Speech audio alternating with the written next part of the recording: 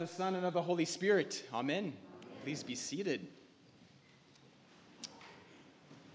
By now, you've probably noticed a friend in the sanctuary, and you might be thinking that Pentecost is coming early, just like the Holy Spirit descended on Jesus like a dove. Well, make no mistake, it's not Pentecost yet. This is the fourth Sunday of Easter. Jesus, the Good Shepherd Sunday. We always begin this week at a disadvantage because, unfortunately, the image and analogy of Christ, our shepherd, is lost on a culture like ours that doesn't know much about sheep and shepherding. Like many things in our culture that we don't know much about, we tend to romanticize it, and we get this picture of Jesus with this well-groomed, well-kept, clean, cuddly lamb on his shoulders. We almost have a same reaction to when we're walking down the sidewalk and we come across a person selling puppies. We're compulsively attracted to such an image as this. But any farmer will tell you, any person from the first century will tell you that the intricacies of any type of animal husbandry is dirty, it's hard work, and inevitably involves blood and death, no less in a religious culture that is dependent upon animal sacrifices. Not quite the cute and cuddly picture that often comes to mind. So just to be clear, cute and cuddly lambs are not what is going on in John chapter 10. Sheep and shepherding, of course, was very commonplace in Jesus' day and in this region, and they would have certainly known better, the original audience. But what's interesting about this analogy that Jesus uses doesn't really have so much to do with that lone shepherd on the hillside with his sheep. Instead, we often see in the ancient Near East that this was a common way for religions in that day and region to describe the human and divine relationship. It's actually not a new concept that Jesus is offering to us here in John chapter 10. In many religions, the divine is often cast as the shepherd, and the people under that god or gods are described as the sheep. We see this even in the beloved Psalm 23, where God is referred to as my shepherd. We see this in other religions of this day too. And often in these religious cultures, the leader of that people, the king of that people, or other leaders, the governors, often act as a representative of their deity. And so we see that the leaders often take on a shepherding role or characteristic, at least in title as well. So what we need to be mindful of when we read John chapter 10 and we think of Jesus as our good shepherd isn't so much cute and cuddly lambs, but actually a kingly and divine role that Jesus is pulling from.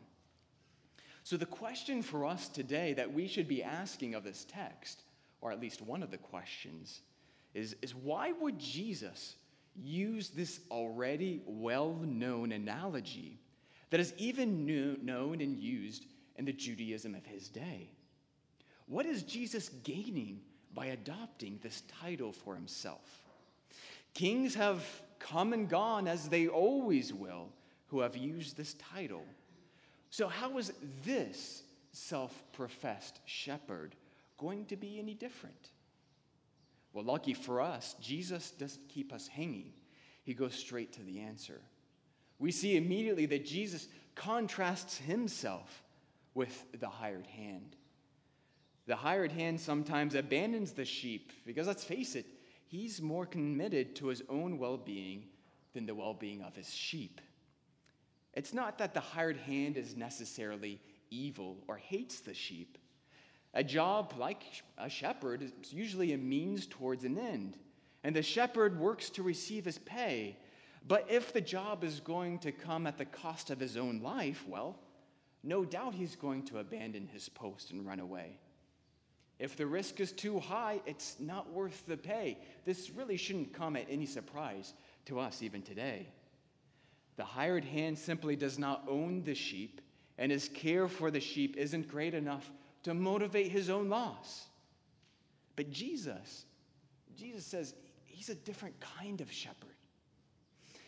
If we had Old Testament prophecy in our mind that Jesus' audience, his original audience, no doubt would have had, we would hear echoes of the late prophets, especially in Ezekiel, when God tells the prophet to speak against the shepherds of Israel. Now remember that kingly role that this title shepherd assumes. Well, if we were to flip back to Ezekiel chapter 34, we would find God accuses the shepherds of Israel, that is the leaders of his people, of starving the sheep and feeding themselves.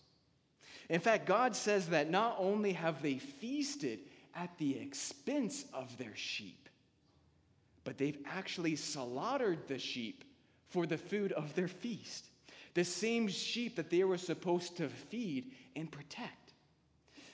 God has Ezekiel write to the leaders of Israel, "You have not strengthened the weak.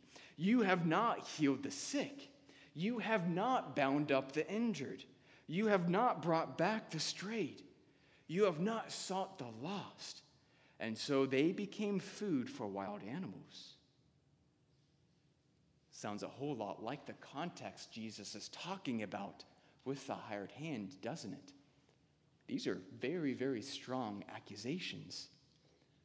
So what does God say that he's going to do in response to his leaders leading his people astray? What does God say that he will do in Ezekiel chapter 34?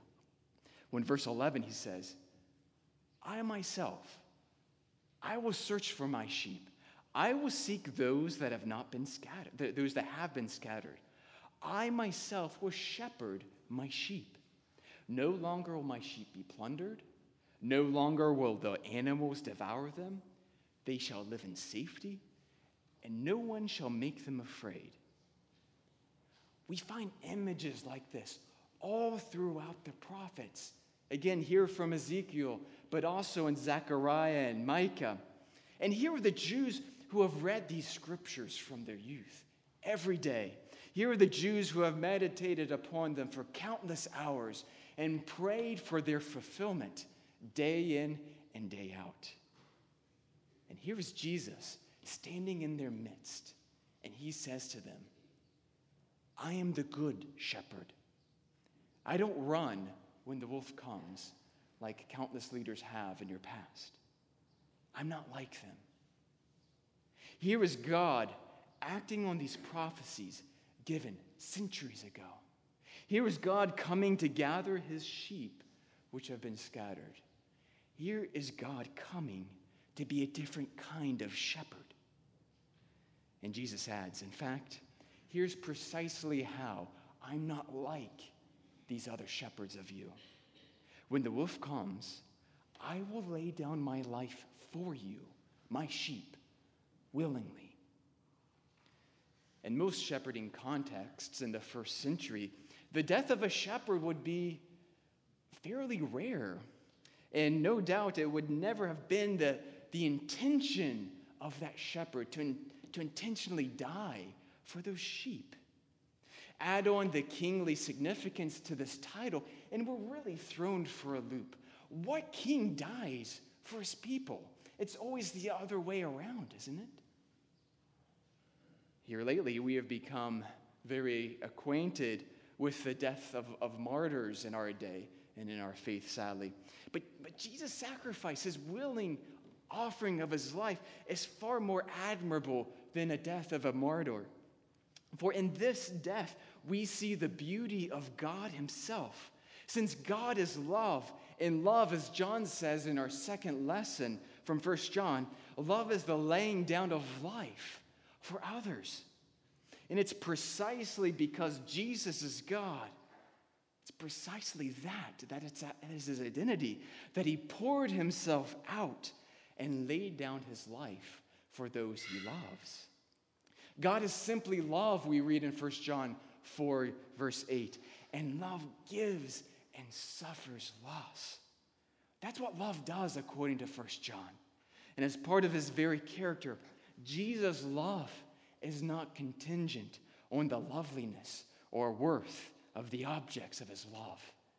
He simply loves. He simply gives. It's shocking to think of a shepherd that gives his life for his sheep, or to think of a God that comes and dwells with us in order to die for us. But this is who our God is. This is simply what our God does. He loves, and that is why he is the good shepherd. And you, friends, you are his sheep. You are the objects of his love. Do you know that? He does not love you based upon your loveliness or your own self-worth. You don't earn this kind of love, and it can never be taken away from you. Again, that's why he's the good shepherd. That's how he's different. Isn't this liberating, friends? Isn't that unfathomable to think that you can never fall from the embrace of our God? We spend our entire lives looking for acceptance, looking for love, and here it is, unconditionally given to us by Jesus, right here, all along. And we're asked to, in turn, to love like he loves. Now, it's important for us at this moment to push pause just for a moment to understand something very important about what we're just talking about here, about this unconditional love. You see, it's a really hard balance to strike, and it's a tightrope, really, to walk. And sadly, we see the church often falling off one side of that tightrope, and secular culture falling off the other side. Sadly, the church has fallen off the tightrope of unconditional love when it refuses to love and accept those who struggle with a particular type of sin. It's as if a person must reform their life and behave in a certain way in order to be loved and accepted. What happened about unconditional love being unconditional? But on the other side of that tightrope, we see secular culture falling off because we see them celebrating the behavior or attitude that itself is essentially sinful. Unconditional love does not mean unconditional approval. Unconditional love does not mean either of these. Unconditional love is not, on the one hand, turning a blind eye to that sin or evil, but neither is it refusing to love those who are sinful and evil. In fact, it's usually those people, those who are sinful and evil, that need the love the most. And if we're honest with ourselves, friends, very often we fall in that same category, don't we? As one pastor says, unconditional love says that, yes, I know what you did. It was wrong, and there may and most likely will be consequences for that. But my love for you will never fail. Unconditional love says that I will be with you through thick and thin. Isn't that what we see of Jesus in the Gospels? With his disciples who just simply could not understand what he was about. Isn't that what we see of Jesus on the cross? Isn't that what we see with Jesus with the world? This is the love that we have from Jesus. And this is how he asks us to love the world in return. As the Good Shepherd, Jesus demonstrates this unconditional love by risking everything for his sheep. But Jesus does not merely risk his life. You see, that still doesn't get to the point, does it? He consciously gives it away for the sake of his sheep. You see, it's not as if God the Father and God the Son were up in heaven talking about the possibility of the incarnation. And Jesus, God the Son, says, yeah, sure, I'll go down there. I'll be incarnated, even though there's a risk that they might kill me.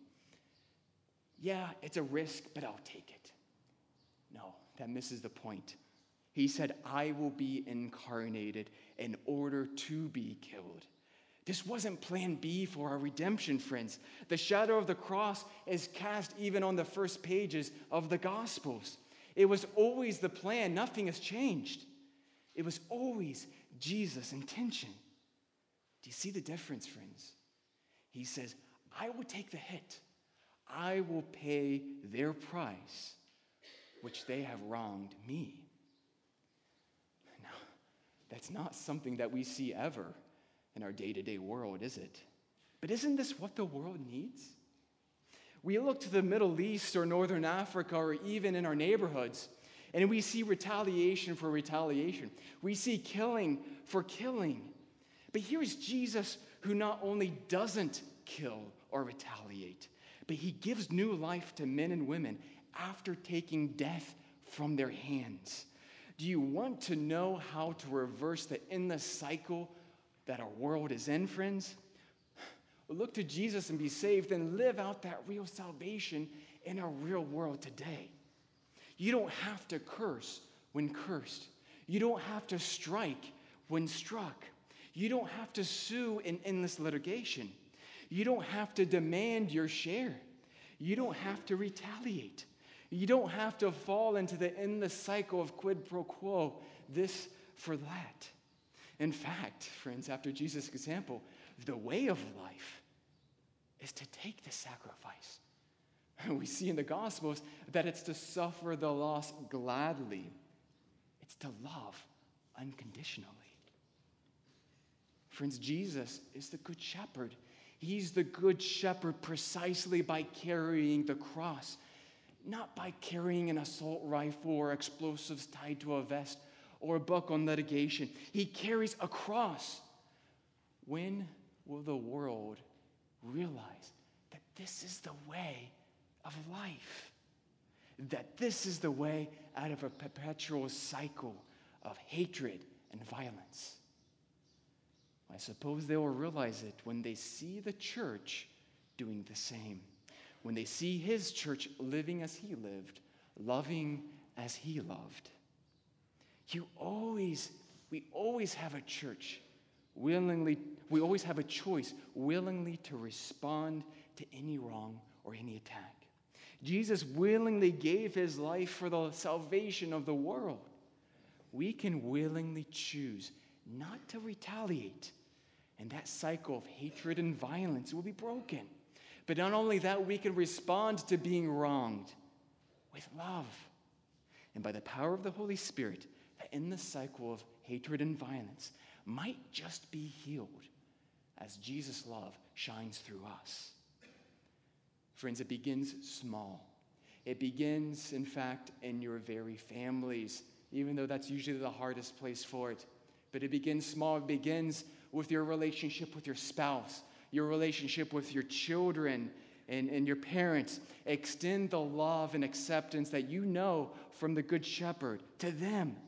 Suffer the loss gladly if you have to. Then move on to your neighbors. Love and suffer the loss of time to actually have a conversation with them. Suffer your reputation by actually talking about your faith with them and inviting them to church. When they wrong you, you don't have to retaliate, but instead you can bless them. This is a costly love, friends. It's hard to hear. It's not how our world operates, I know, but we are loved with this kind of love. We know what it cost our Good Shepherd, but friends, here's the catch. We know what it leads to. It leads to redemption, and that's what our world needs. Jesus is our Good Shepherd. He shows us this love that achieves our salvation, and following after his example, following after the example of the Good Shepherd, why don't you be the good spouse? Why don't you be the good neighbor? Why don't we be the good friend? Suffer the loss gladly, friends, and love the world. Amen.